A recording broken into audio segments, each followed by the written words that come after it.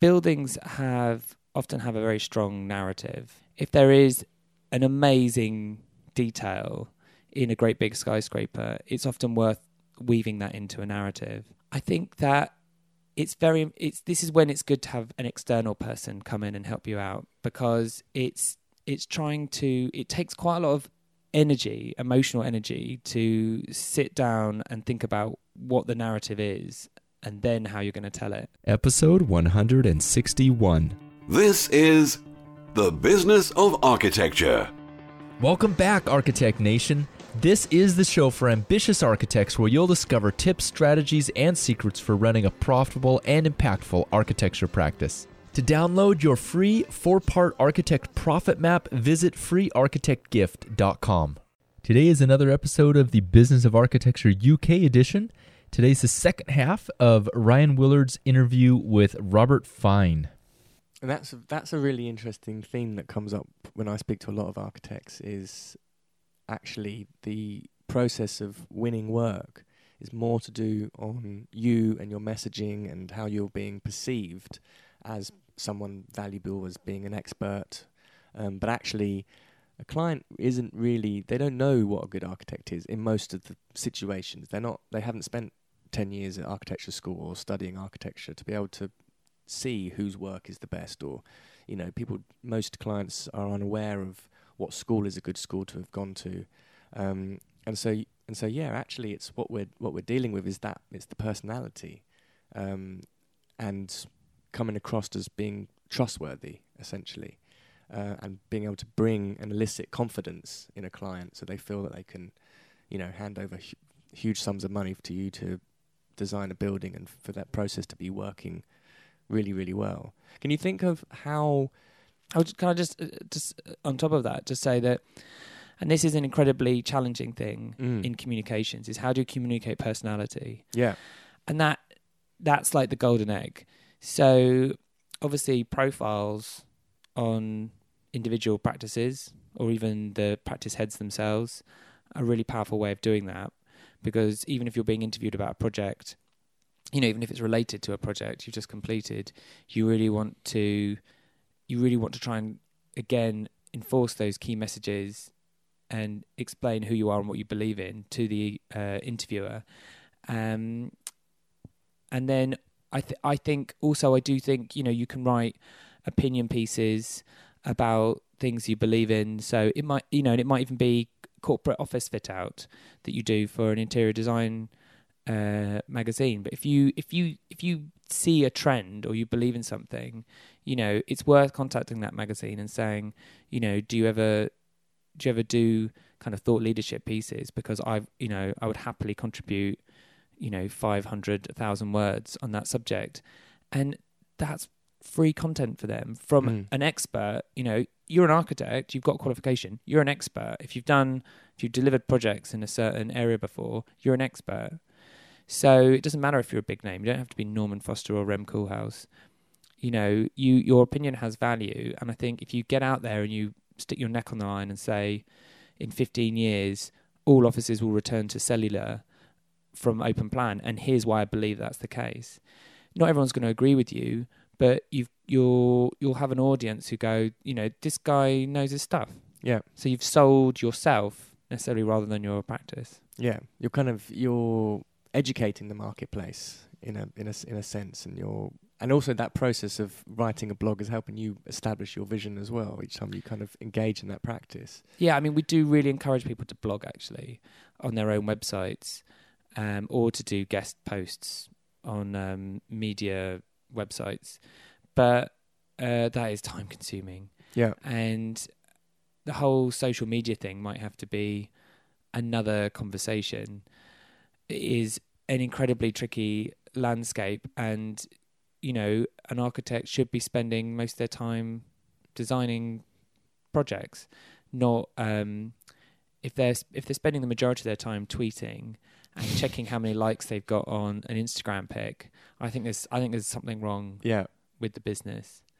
I think it's really good to use those social media tools to communicate, and they're becoming more and more important. But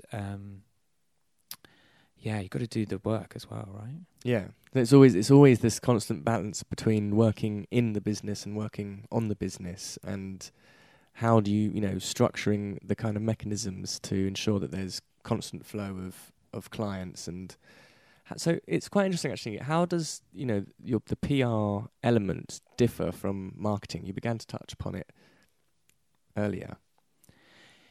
Yeah, so I mean, marketing is more about, I guess, your brand, the documents you're producing, and presentation tools.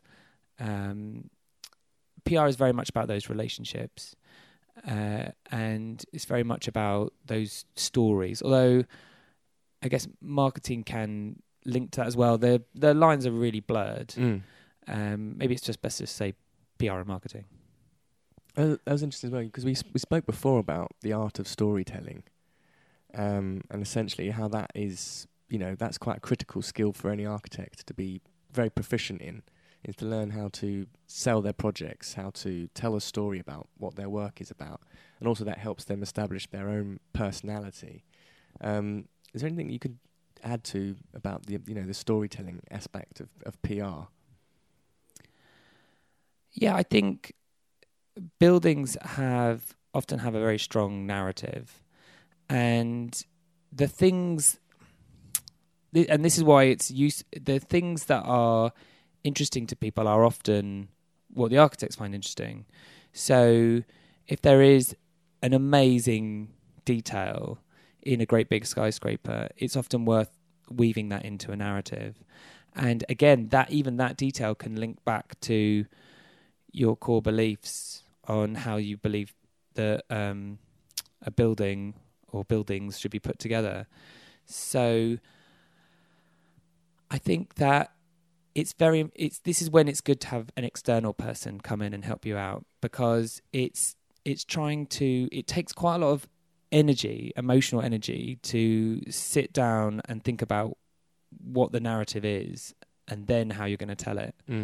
So, and I think it always stretches from high ideals and concepts for cities, and urban master planning, and then it goes everything from that to kind of world-changing stuff down to door handles and table legs, and so weaving that into a story is quite a complex process. But once you've done it, it's yours and you own it, and you will find that you refer back to it again and again and again. And I started my life we didn't mention this, I started my life as a book editor, right, for Fiehn Press, doing architecture books. And I still believe in the power of printed material. I think it's really nice to have a beautiful book that people can hold and look at and investigate slowly. My main tip on books is don't make massive, huge monograph tomes. There's a semi-famous anecdote in the industry of a company that gave huge monographs to a delegation of foreign clients who'd flown over to speak to them about a big project, a potential project, and then later that day those same monographs were found in a bin in an airport because the guys couldn't take them on the plane. Yeah, they were like 2 kilos each. So no, it's just nice to have lightweight stuff that you can just give out to people or mail out to people, and then again, that story, that narrative is in those pages. Hopefully it's not just a flicker book of nice photos and renders. It should tell a story about who you are. But then that story again, it could be told pictorially on your Instagram account. If people are just posting up pictures of some nice bricks here and there and stuff, it doesn't really mean anything to anyone. But if someone can go back through your old pictures and say, hey, there's a story there. There's a story about process. There's a story about inspiration. There's a story about the fundamental concepts of where these ideas come from, then that's really powerful, and that can lead to people saying, I don't know anything about this person, I'm going to give them a call. Wow, yeah. No, that's really interesting. Again, it's just reinforcing that individual, the personality, given these vehicles to allow a company to express that. Yeah, I think, as I said before, I think it's therapeutic to go through the process. And I think some people can do it internally themselves. I've met architects who are very savvy, and they will regularly get directors and maybe even the entire staff to sit around a table and talk about it. And those practices do really well, and they're healthier.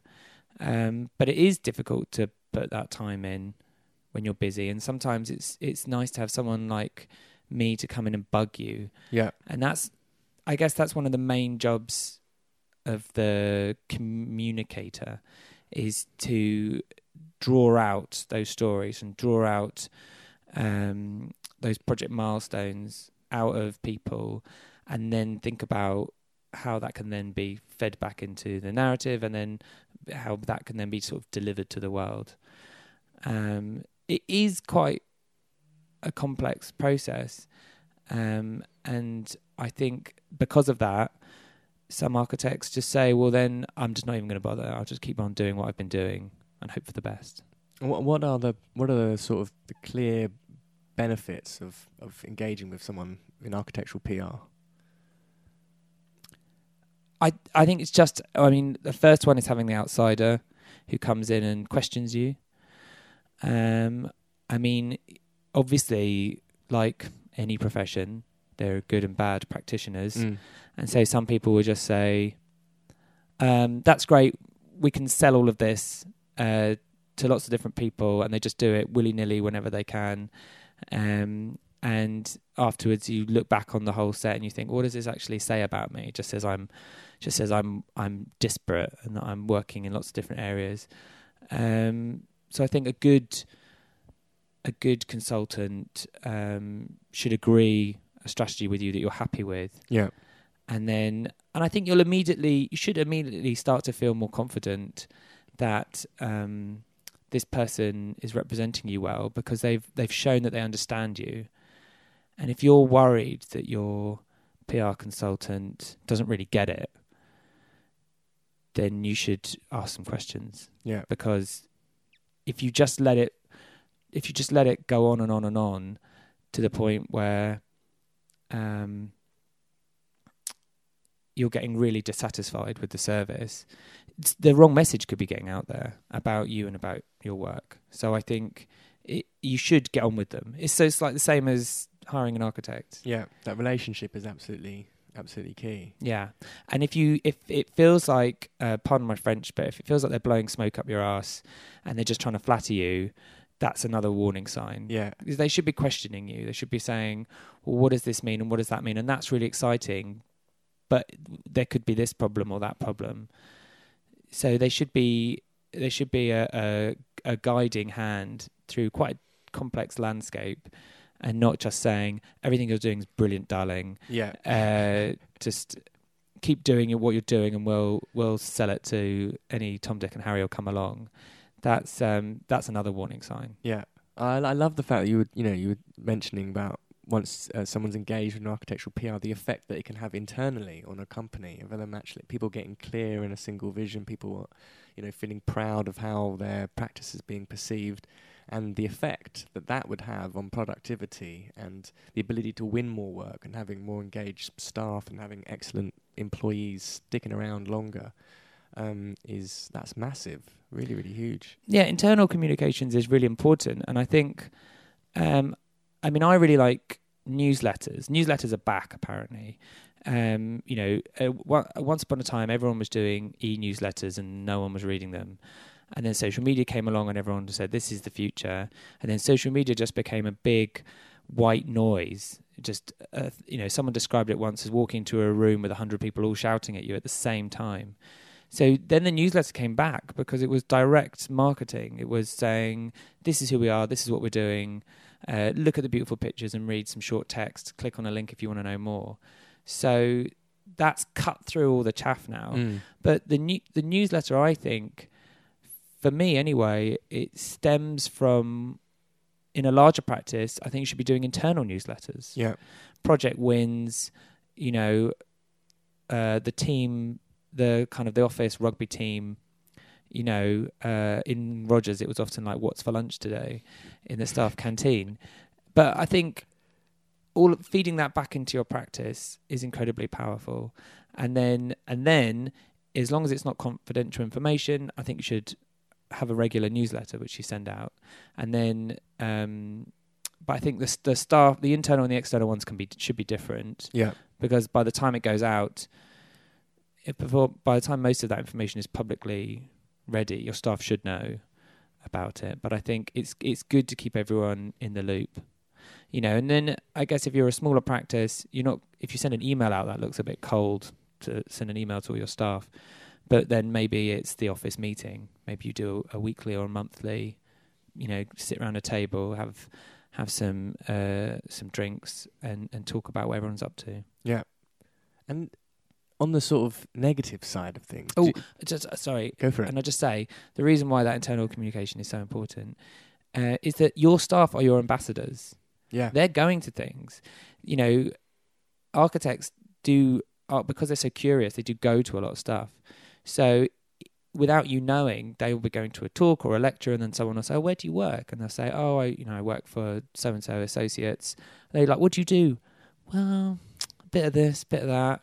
You know, some houses, I think." You know, that's no good. So your staff should be able to instantly say, "Well, actually, we're a sort of a cultural and public space based practice. We do a bit of this, a bit of that, and we did this project the other day, and we won an award for there." And then they've sold themselves.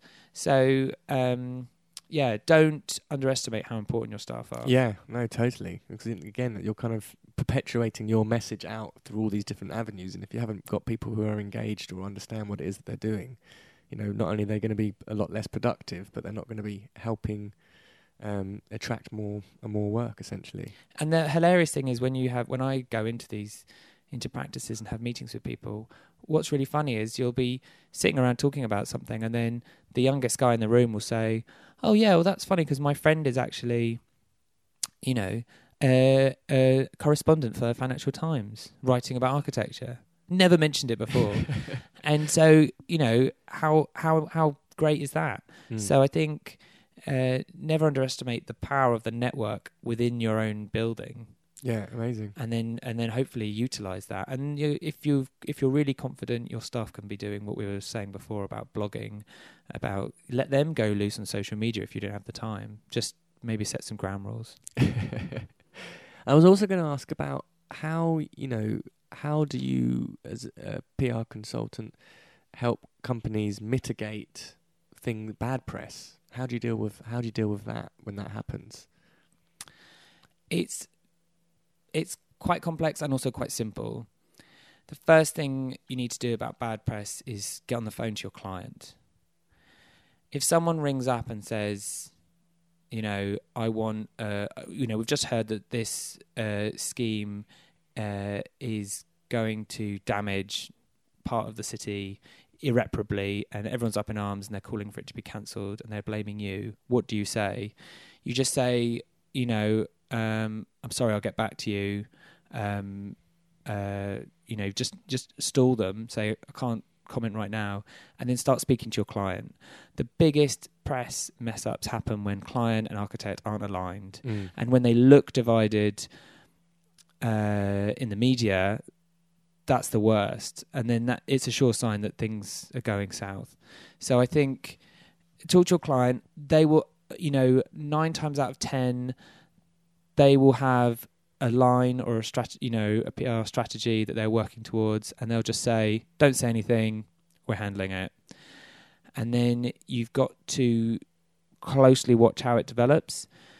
And then there are, most of the time, things will sort of die down after the initial stress, and then again you need to have more crisis meetings, and then very, very occasionally you might have to make a really difficult call and say, "I don't like what's being said in the press.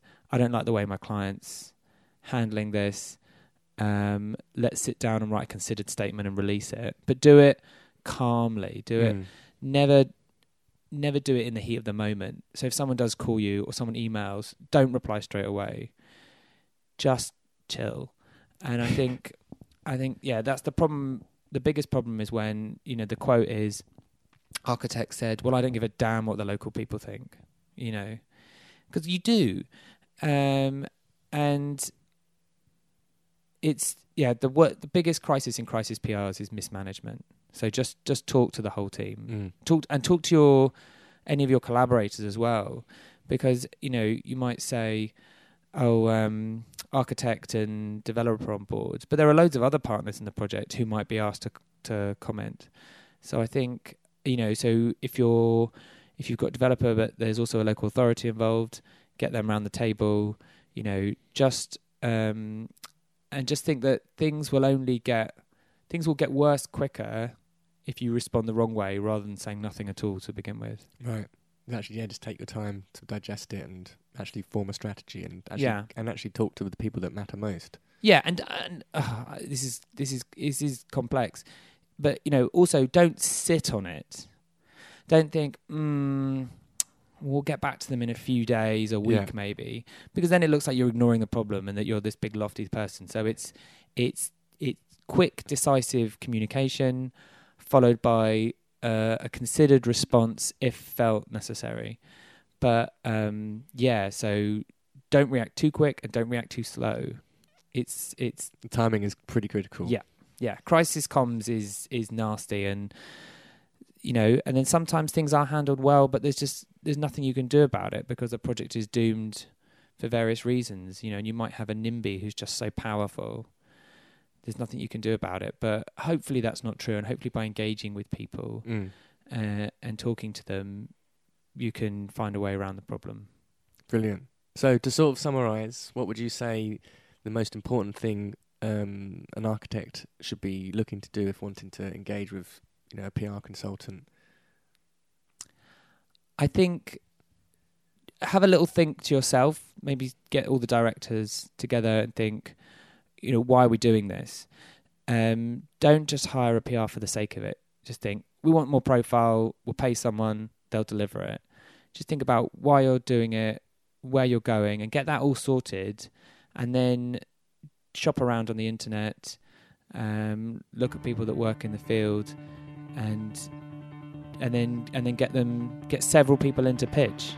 Don't just go for one, because you'll get a different response from each one, and some of them might surprise you. So think about who you are, and then ask a couple of people for quotes like you would an architect. Brilliant. Thank you very much, Rob. And if you want to find out more about Rob, you can visit his website on www.robertfiehn.com. And that was excellent. Thank you very much. No worries. And that is a wrap. Thank you for listening today. If you're looking for more time, freedom, impact, and income as an architect, get instant access to my free 4-part architect profit map by visiting freearchitectgift.com. The views expressed on this show by my guests do not represent those of the host, and I make no representation, promise, guarantee, pledge, warranty, contract, bond, or commitment except to help you conquer the world. Bump music credit to Ben Folds 5, Do It Anyway.